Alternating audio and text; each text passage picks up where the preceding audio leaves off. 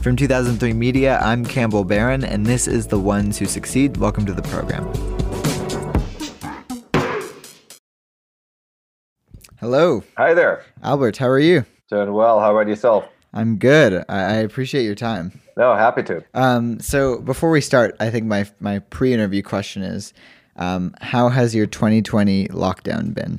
I belong to the sort of small but very fortunate group of people for whom this has brought a lot of positive changes. And I recognize that that's been a really terrible situation for a great many people and it come at great cost of human life. Today on the show, I'm thrilled to have a conversation with Albert Wenger. Albert is a venture capitalist, a startup investor, but not just any venture capitalist. Albert is a partner at Union Square Ventures, which is a top-tier venture firm with early investments in companies like Twitter, Etsy, Duolingo, Tumblr, Indeed, and Twillo, to name a few. Albert has quite the keen eye for spotting early-stage startups, having scouted Twillo, Etsy, and MongoDB in the early days. And his thoughts and ideas regarding all things tech, startups, investing, climate change, and even education are all expressed through his blog Continuations, which is a blog I highly recommend, by the way. And just a side note, Albert and I talk quite a lot about rethinking the way we learn, a topic I am quite interested in. Needless to say, Albert, born in Germany, now based in New York, joined this program via Zoom to discuss his entry point into the world of startups and venture investing, how COVID has shifted the venture landscape, and of course, why COVID is forcing us to rethink our education system. That's all coming up. This is The Ones Who Succeed. I'm Campbell Barron. My conversation with Albert Wenger starts now.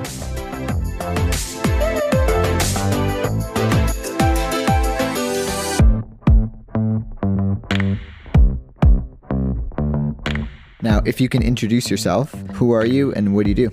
So I'm Albert Wenger. I'm a partner at Union Square Ventures in New York, and I invest in startups. And you are German, correct? I was born in Germany and I grew up there, and I'm now a dual citizen, and I've lived actually longer in the US than I've lived in Germany. Fair enough. And how did you end up in the United States? Why did you make the jump? What's your origin story? Yeah, so a very, very long time ago, my dad sort of said, you should really spend some time in other places. And, I spent like a week in France and I spent a week in England. And then I decided I should spend a year in the US, and I wound up spending a year in Rochester, Minnesota. And I really kind of fell in love with the US. And I went back to Germany, I finished my school there, and I came here for college. But that initial spark was my year in Rochester, Minnesota.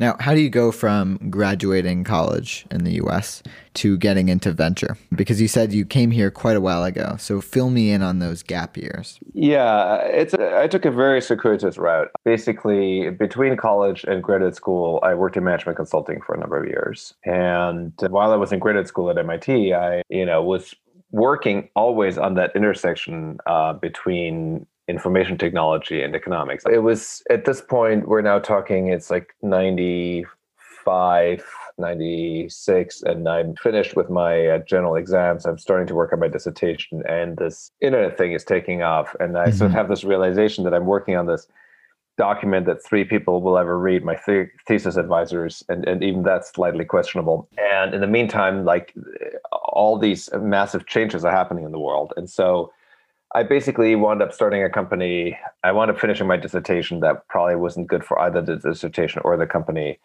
And the thing I realized with the company, which was an early internet healthcare company, was that I really loved the process of early stage companies and what they need to do and get off the ground, but I am not a good operator. And so I decided, well, if I want to work with early stage companies and not be an operator, my only other choice is to be an investor.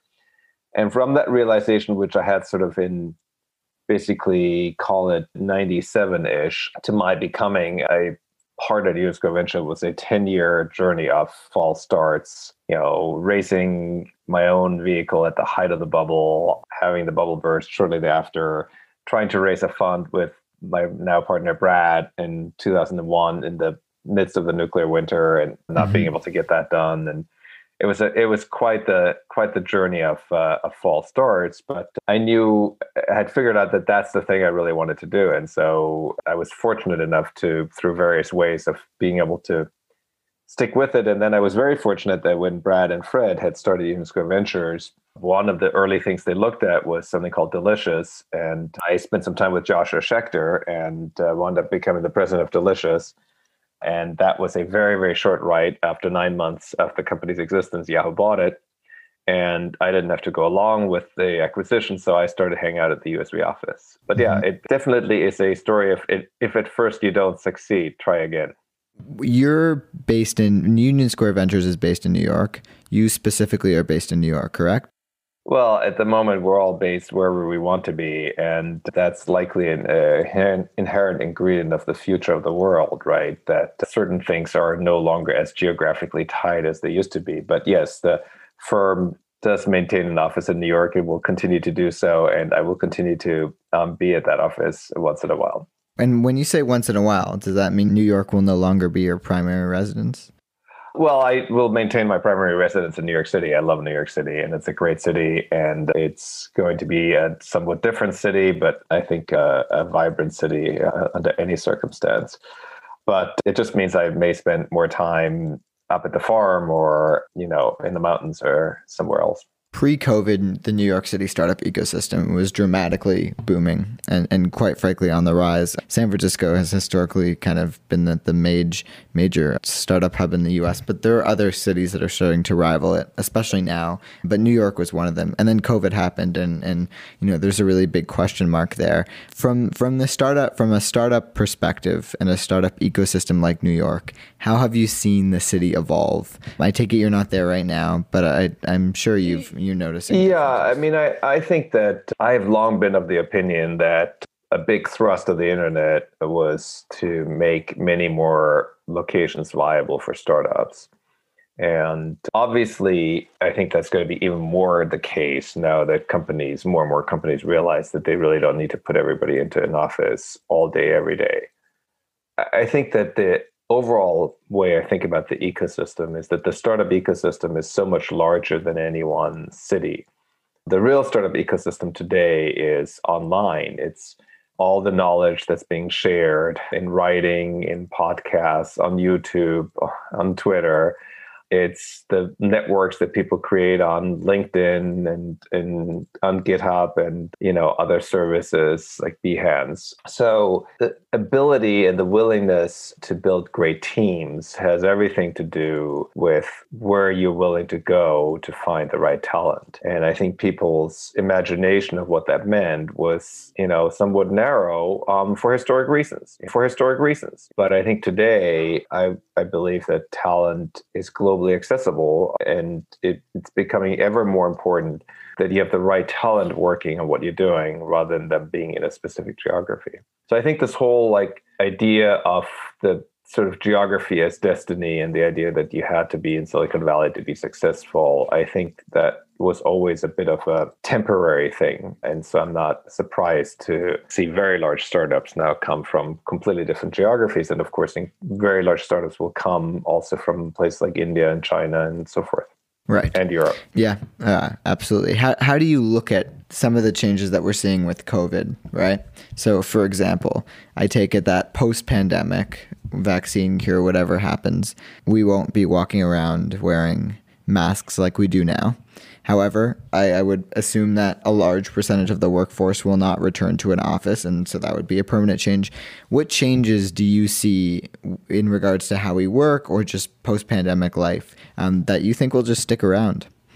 Well, I think there are two areas that we haven't talked about that have seen fairly dramatic changes that I think will continue. And again, in both of these areas, healthcare and education, these are changes that were already happening to a degree, but have been massively accelerated. So if you think about telehealth, it was definitely happening. There were a lot of companies, including some in our portfolio, some already publicly traded, but the amount of sort of telehealth consults relative to in-person consults has shot up dramatically. And that's, a very welcome, I think, change and welcome acceleration. In learning, I think it's more complicated because the changes there are painful for a lot of people, but I think ultimately are going to be incredibly powerful. And that's largely an understanding that brick and mortar institutions are not core necessarily certainly not in their existing configuration to the future of learning.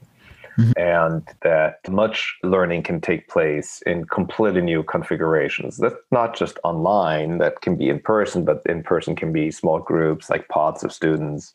We took our kids out of school when our twins were 12 years old and our youngest was 10, and they're all now in college, but we homeschooled them all through high school. Did you really? Wow. And so, there are a lot of changes coming that this crisis has accelerated. And for some people, obviously, again, those changes are incredibly painful because, if you have a job that you can't do from home, or if you have very young children and you can do your job in theory from home, but you also need now to take care of your children who previously were in school. I understand that this is all incredibly painful for people, but I think it's also laying bare that much of what was happening in school wasn't in fact learning, it was babysitting. And that is in fact possible to imagine a new world where those two things aren't, sort of bundled together the way they were with school. Now, this is extremely interesting. One of the topics that fascinates me the most is this idea of, the coming disruption of education.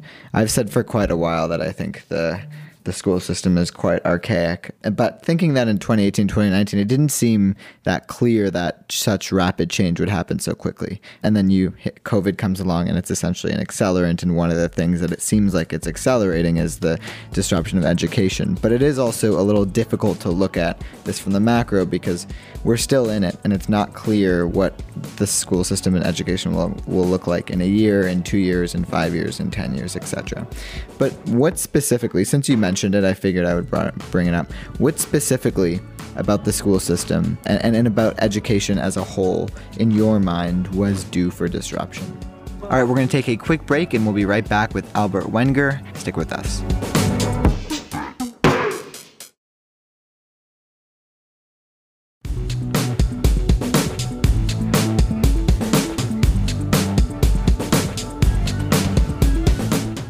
Welcome back to The Ones Who Succeed. I'm Campbell Barron, and I'm joined by Union Square venture partner Albert Wenger. What specifically about the school system and about education as a whole, in your mind, was due for disruption? Well, the system we have is an industrial age system, the K through 12 system. And the higher education system is even almost like a pre-industrial system. So these are really, really old systems. And if you think about it, it makes very little sense to sort kids by manufacturing date. By the way, that's not my expression. That is, God. Yeah. So that's from a famous TED Talk about sort of education and how education is sort of flawed at the moment. But it makes no sense, for example, to put 20, 30, maybe even more 12-year-olds in a room together. It's completely artificial. It never happens again before or after. When you go in the workplace, not everybody is the same age. It's just a completely artificially constructed situation. And it leads to all sorts of dysfunctions. First of all, obviously, people are at very different levels in any one subject. And so the kids who are more advanced are bored, and the kids who are a little behind are terrified or apathetic because they think they won't ever understand it. And it also leads to sort of social dysfunction where you either want to excessively fit in, or you want to excessively stand out, or you have cliques. So a lot of this is highly artificial, and was created to essentially create a standardized product. And much of the standardized product is about repeatable performance in an industrial system. And by industrial, I don't just mean like manufacturing. I also mean the services industries. Like, you don't really want creative employees. And so one of the things that the system does, it trains creativity and curiosity out of people. It's like, you don't get to ask, like, how about if we do it this way or this other way around? Like, there's sort of one way to answer the question. And, you check the box this way and not that way. And you go to the bathroom when you've asked for a hall pass. And there's a myriad ways. And this is well documented. So young children, very young children, have extraordinary amount of natural curiosity. They ask questions all the time. In fact, up to hundreds of questions a day. And then by the time people graduate from high school, most people have lost all sense of wonder, all sense of curiosity, all interest in wanting to be creative and learn things on their own. A few people manage to maintain it, but it is the minority. So instead of fostering this natural curiosity and creativity, we basically smother it out of people. And we do that on purpose because that is what provides a standardized product that can then function in the industrial system. So I think once you see school through that lens, you will see that the existing institution was purpose built for a specific time period that we're no longer in. Now, this is very fascinating because I've had conversations about education with a wide range of people, some of them in the world of startups, some of them not. And one of the key common threads is essentially this idea that, well, I wasn't taught this in school, I wasn't taught that in school, this I learned in school, I don't use in life, this I learned in school, I don't use in life. But it sounds like what you're really referring to is the fundamental ideology in regards to how school is set up from a structural perspective. Oh, absolutely. Yes. So talk a little bit about that, because I'm 100% in agreement with you on this. And I've done quite a bit of reading and talked to many education people who have very interesting ideas in regards to this. But the common argument for the current education system is we just don't have this idea of learning at your own pace or separating kids not by age, but by skill set, etc. We just don't have the resources. So what are your thoughts on that? Yeah, I mean, I think the research argument there was a time when that was a perfectly valid argument, right? I want to connect this up to higher ed for a moment too. Yeah. So if you think about higher ed as, being 2-year at the minimum, but often 4-year college programs, right? Well, the model for those schools has been the same more or less for 300 plus years. 300 years ago, you wanted to hear somebody speak, you had to be in the same room at the same time. You wanted to read a book, you had to be in the library with the one copy of the book. And so obviously it made sense to bring all the students to one place. Also, transportation was really difficult and arduous. So it made sense to bring people to one place, have them there for an extended period of time, and get it all over with in sort of one go. But none of these conditions are true anymore. Similarly, there was a time when the only way to explain the Pythagorean theorem to kids, a classroom of kids, would be to put them in a classroom and have somebody draw it on the whiteboard and label it and explain it. Well, today I can create a beautiful interactive, not just video, an interactive system where you can change the length of one side of the triangle. You can see how the length of the other sides change, and you can see how the area changes, and you can play around with all that yourself interactively without any other human there. And we could easily now, from a research perspective, invert the model where if you really get stuck, you can go ask a human. And also where the human can play totally different roles, which have to be more rules about the kind of things you like to discuss with other humans, like your feelings, for example, or things you're either anxious about or excited about or looking forward to, So the research point was a valid point at some time in the past. Mm-hmm. You are talking about the way the internet could play a role in the disruption of education. But I'm curious to hear your thoughts on some of the content gaps, let's say, in regards to the system. We touched on the structure, and I really want to talk a little bit about some of the content gaps. What key fundamental life skills do you think is just quite frankly not being taught or lacking in modern school systems? This is private, public, wherever country. I mean, the most important one that's lacking is a word that's been so abused that it's become almost trite, but I think is a crucial word, which is mindfulness. So you can go through all of, in most school districts, through all of K through 12 and even higher ed without ever being asked to develop a mindfulness practice of your own. And so what do I mean by that? I mean some kind of practice, whether that's yoga or meditation or breathing or running or some combination of the above, that helps you control your brain. And by control your brain, I don't mean become a robot, but what I mean is, when you experience emotion, to be able to experience that emotion and to be able to sit with that emotion, but not let that emotion control your behavior. And that is a crucial human capability that I think is one of the defining things that sets humans apart from animals, for example, where we can have this ability to have a separate part of our brain that can observe our emotional state and that can sit with that emotional state, let it pass through us, and then get back to making a decision that's not based on a momentary emotional hijack. This is a crucial unlock, if you so want, for humans. And yet we're not taught it. You may hear about it sort of in a class, but we have physical education, like you're supposed to train your body, That's a standard part of education. Everybody's supposed to learn some amount of history. Everybody's supposed to learn some amount of math. And then you have this incredibly, insanely important thing that is barely talked about, if at all. That's a huge gap in the content, as you called it. I very much agree. I've been doing morning meditation, I think, for the past 2 years now. I think I missed a couple days. And I can 100% see what you're saying there and the immense benefits. And I find you feel better and kind of understanding a little bit more about yourself. I think as meditation apps and as the content becomes more widely available, I agree with you. I hope that becomes more ingrained into kind of, K through 12 content at least. But I want to touch on higher education because they are really two different beasts. But before we get to that, what are your thoughts, or how do you see COVID disrupting education? Is COVID even going to disrupt education? And what does an ideal education system look like to you? Well, I definitely think it's providing a major disruption because people are suddenly, there was a meme that was going around, which I thought was quite funny, which was, the prices for various subscriptions. There was like your Netflix subscription, $12 or whatever, $19 a month, your, Spotify subscription, whatever, $15 a month, your Harvard subscription, $80,000 a year, Right.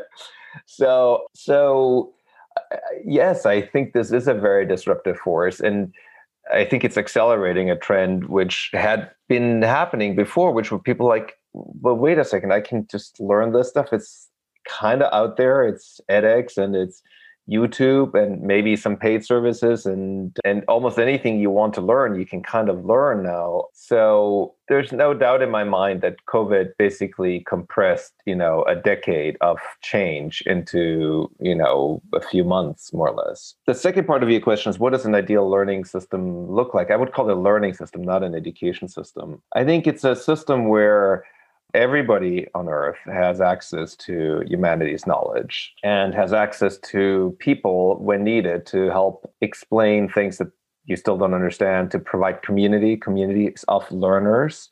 These can be peers. My wife, Susan, and I have been longtime contributors to something called the University of the People, which is a US accredited university that has 40,000 students now, that is tuition free. There's a small exam fee, very affordable fee per exam. And, that's a hint what's possible, right? So many of the people who are instructors there are volunteers, but a lot of the instruction is actually peer-to-peer instruction. Mm-hmm. And then, of course, there's a lot of online resources. So I believe the new system is being built. It's being built before our very eyes. And, much as YouTube is full of awful, terrible things, it's also full of wonderful things. If you think of a channel like Numberphile or Veritasium, there's, extraordinary, well-explained, accessible knowledge there for anybody anywhere in the world.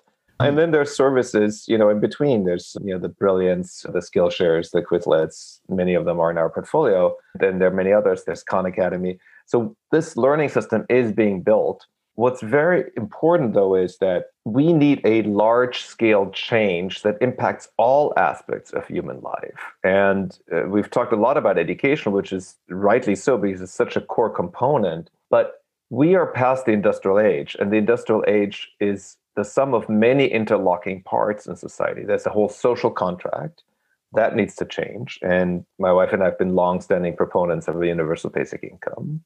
You need to be put in a position where you can learn. If you have to hold down 2 or 3 low-paying jobs where you're being scheduled by computer, you have no free time, you're exhausted, it doesn't matter if there's great learning content online. You're not going to be able to have the mental state and capacity to avail yourself of it. There's a book called Scarcity, which really looks into the impact on people's cognitive ability when you are in a precarious life situation. And it's basically as bad as drinking a fair bit of alcohol in terms of your, cognitive inhibition as a result of this. So the ideal learning system as a result isn't just content, it's also a society that values learning and that creates the room and the resources for individuals to dedicate more of their life to learning on an ongoing basis, for that matter.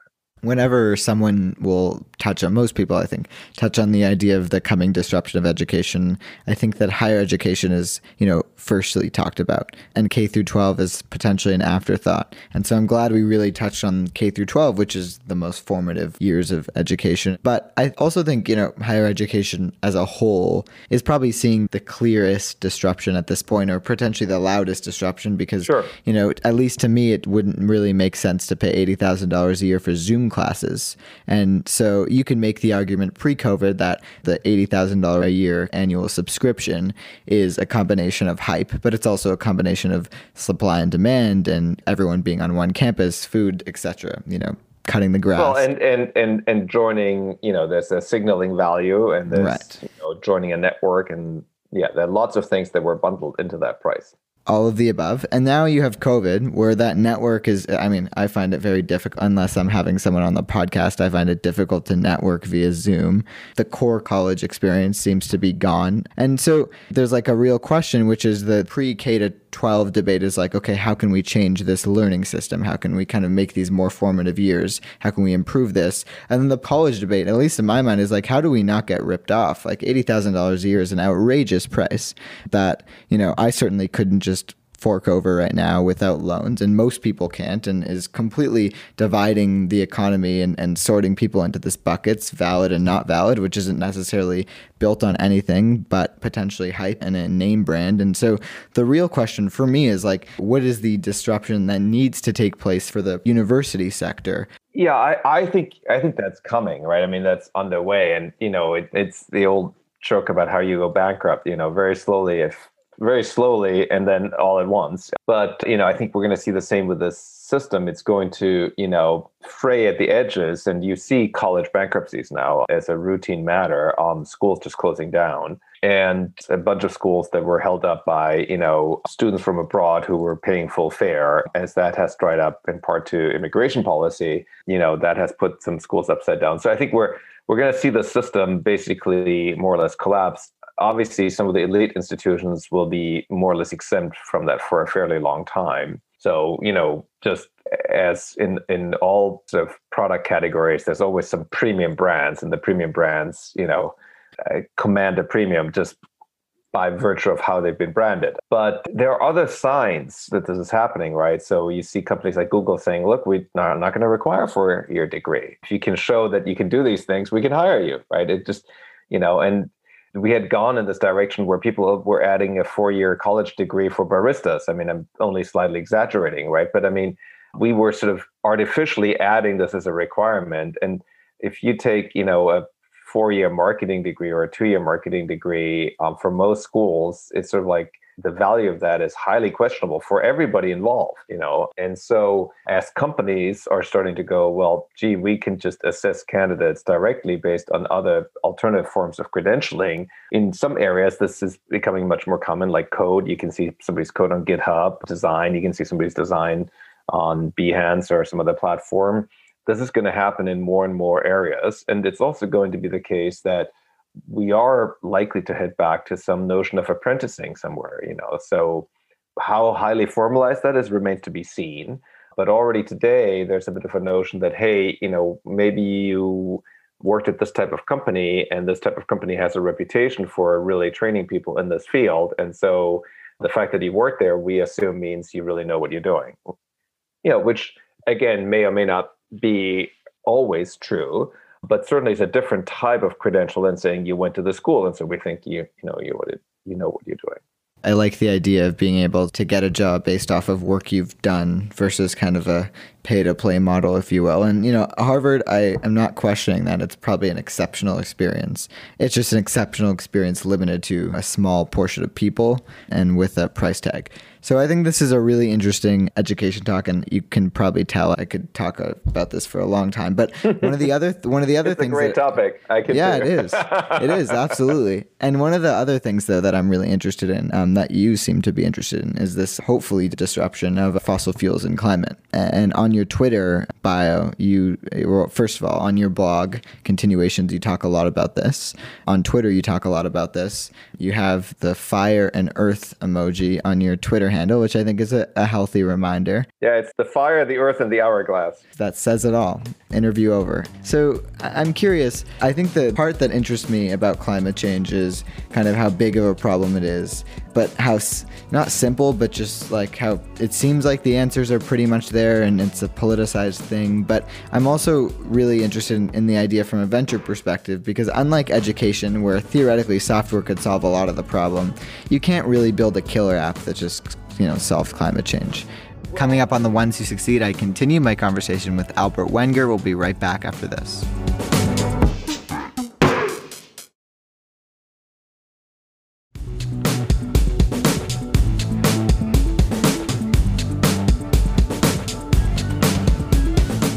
This is The Ones Who Succeed. I'm Campbell Barron. Welcome back to the program, and I'm joined by Albert Wenger. Unlike education, where theoretically software could solve a lot of the problem, you can't really build a killer app that just, solves climate change. Well, I actually think that software will have a lot to do with getting on top of the climate crisis. We're doing this call over Zoom. Zoom replaces a lot of travel. Travel is a big emitter, Fair. Especially commuting. So software will play a role here for sure. But taking a step back, I do feel like the climate crisis is obviously taking a bit of a back seat to the global pandemic, to the coronavirus, but it is in many ways a much more profound and problematic and existential crisis for humanity than this pandemic. The physics of the pandemic are such that you have a small virus, kind of very small, that makes it hard to filter it out of the air. But we have developed over the last couple of decades a fairly sophisticated understanding of how a virus replicates, how it enters the body, what it does in the body, what we can do against it. Early on in this crisis, for instance, in March, I said, try to make it through the fall, because by the fall, we're going to start having antibody treatments. We now have antibody treatments.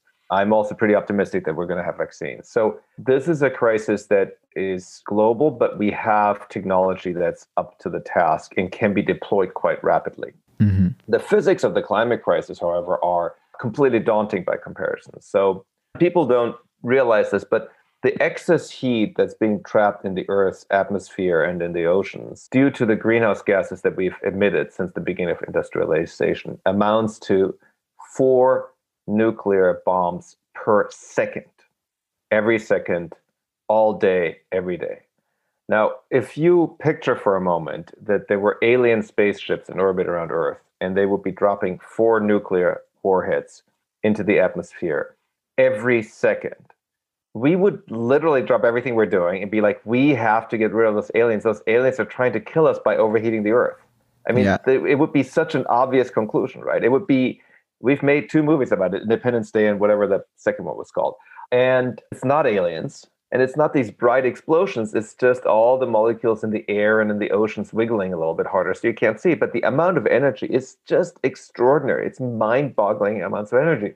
And of course, that energy is going to go somewhere, right? And so it goes into hurricane events. It goes into heavy rainfall events. It goes into extreme temperature events. And so that physics is much more problematic because it's a lot harder to undo that physics. And the worst part of it is that there are certain tipping points that if we were to go past those tipping points, it would be the physics of going back to prior would be outside of our capability. So it is within our technological capability today to draw down CO2 at scale. And I'm not talking about building direct air capture. I'm just talking about biomass. We can plant a lot more trees, we can grow a lot more kelp, and we can grow some algae, and we can, get rid of internal combustion engines. We can reduce our emissions from cars, from buildings, and so forth. So if we really put our will to it over the next 10 to 20 years, we could dramatically decarbonize the economy and also start to draw down greenhouse gases. It is unclear to me when and how we will develop the will to do all of that. Mm-hmm. Where do you see these changes coming from? You're a venture investor, which means you're investing in early stage private companies in the private sector. But from my understanding, a lot of this does come from government decisions, and there are governments that are more climate change active than others. We need collective action and we need government regulation here. Now, I think in the US, if you look at the state level, it's actually very encouraging. So even over the last 4 years, while at the national level we've withdrawn from the Paris Accords, and while the EPA and so forth have dialed back a certain regulation, at the state level, there's been a lot of progress. There's now 9 states in the US that have a 100% renewables mandate for the electric grid by 2050. Still not aggressive enough, but it's sure a lot more aggressive than it was just a few years back. So now the question is, where does pressure on politics come from? And I believe pressure on politics comes from movements. And there are, fortunately now, some higher powered climate movements. There's Fridays for Future, there's the Sunrise Movement, there's Extinction Rebellion. And also there's more and more climate scientists who are speaking up. Scientists by nature are people who bring a lot of skepticism to every issue. That's what's required to be a scientist. You always need to question things. But what we've seen is that the more and more climate scientists have become very, very outspoken. So I think it's going to take young people like yourself and older people like myself all speaking up and saying this is an emergency, this is not operate as normal, but also pointing out that this is an extraordinary opportunity. Like, who wouldn't want to have a world of electric cars instead of gas-guzzling cars? Who wouldn't want a world of heat pumps instead of a world of burning propane or oil? Who wouldn't want a world of materials made from plants instead of from fossil fuels? I mean, these are all beautiful things, and we can have them all. And this false dichotomy between you can have economic growth, you can have this, that's just like saying it's the lockdown that's hurting the economy, as opposed to saying it's the virus that's hurting the economy. It's the climate crisis that's going to nuke everything, and no economic growth will matter, versus actually doing the right thing for the climate, which would actually result in a whole new world of jobs and a whole new world of technology that's just around the corner. So it's simultaneously the most scary thing in our world today and the most exciting thing at the same time. On your blog Continuations, you wrote this blog post titled "Fighting the Climate Crisis is the Most Pro-Progress Program." You kind of mentioned this a little bit, but I think the real opportunity is framing this as not only a crisis, which it is, so you can't downplay that, but as an opportunity. Yes. Talk more about that.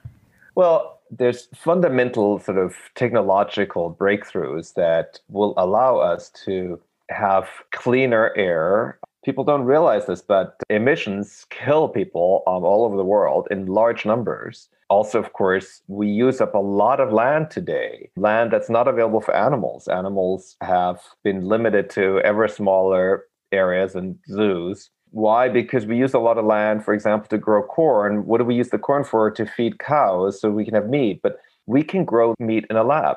There's many companies around the world working on this. And that's incredibly exciting for many reasons. One reason being that I love to eat meat, but I would prefer my meat to come from a vat and not from a conscious being. And I'd rather have that conscious being be out in the meadows enjoying itself, and living a good life. So we can free up a ton of land for animals, a ton of land for our own enjoyment. Like, walking through, cornfield after cornfield after cornfield is not that interesting. Walking through a forest is absolutely fascinating. There's something new happening every corner you turn to. So with just a little bit of imagination, you can see how a world that is unshackled from fossil fuels and that uses solar and nuclear and possibly fusion to power everything electrically, and a world that grows a lot of the things that we eat indoors in climate-controlled settings, close to where they're consumed, and that doesn't, kill lots of conscious animals to feed ourselves, that's a beautiful world. And it's a world that I would love to live to see.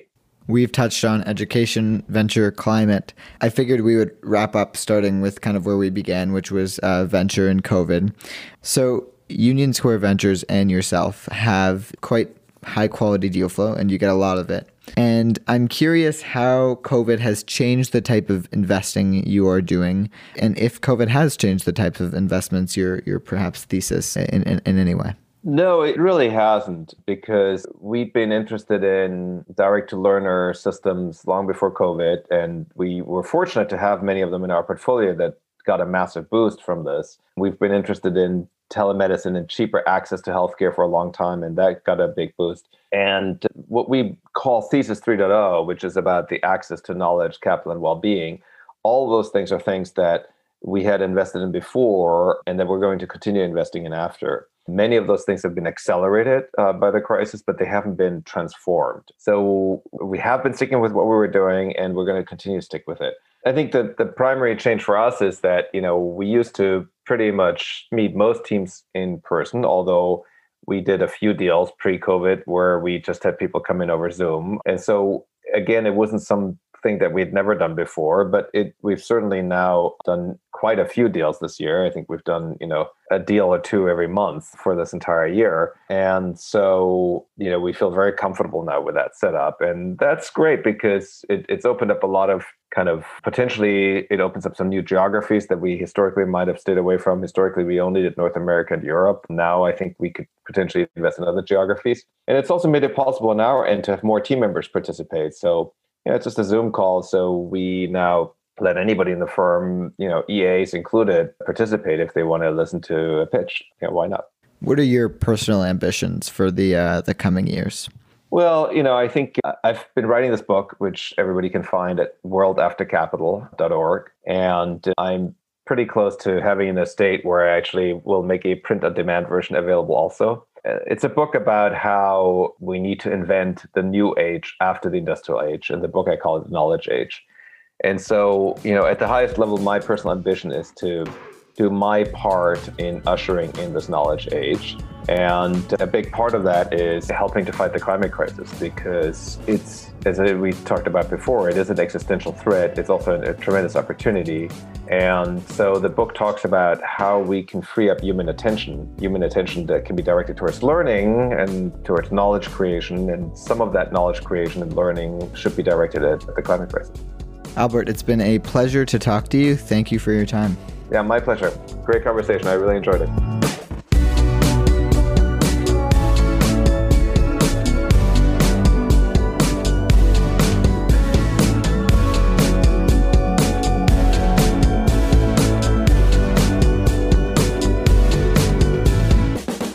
That's Albert Wenger, one of the ones who succeed. Thanks for listening. If you enjoyed this show, it would be amazing if you could leave us a review on Apple Podcast. It really helps us out.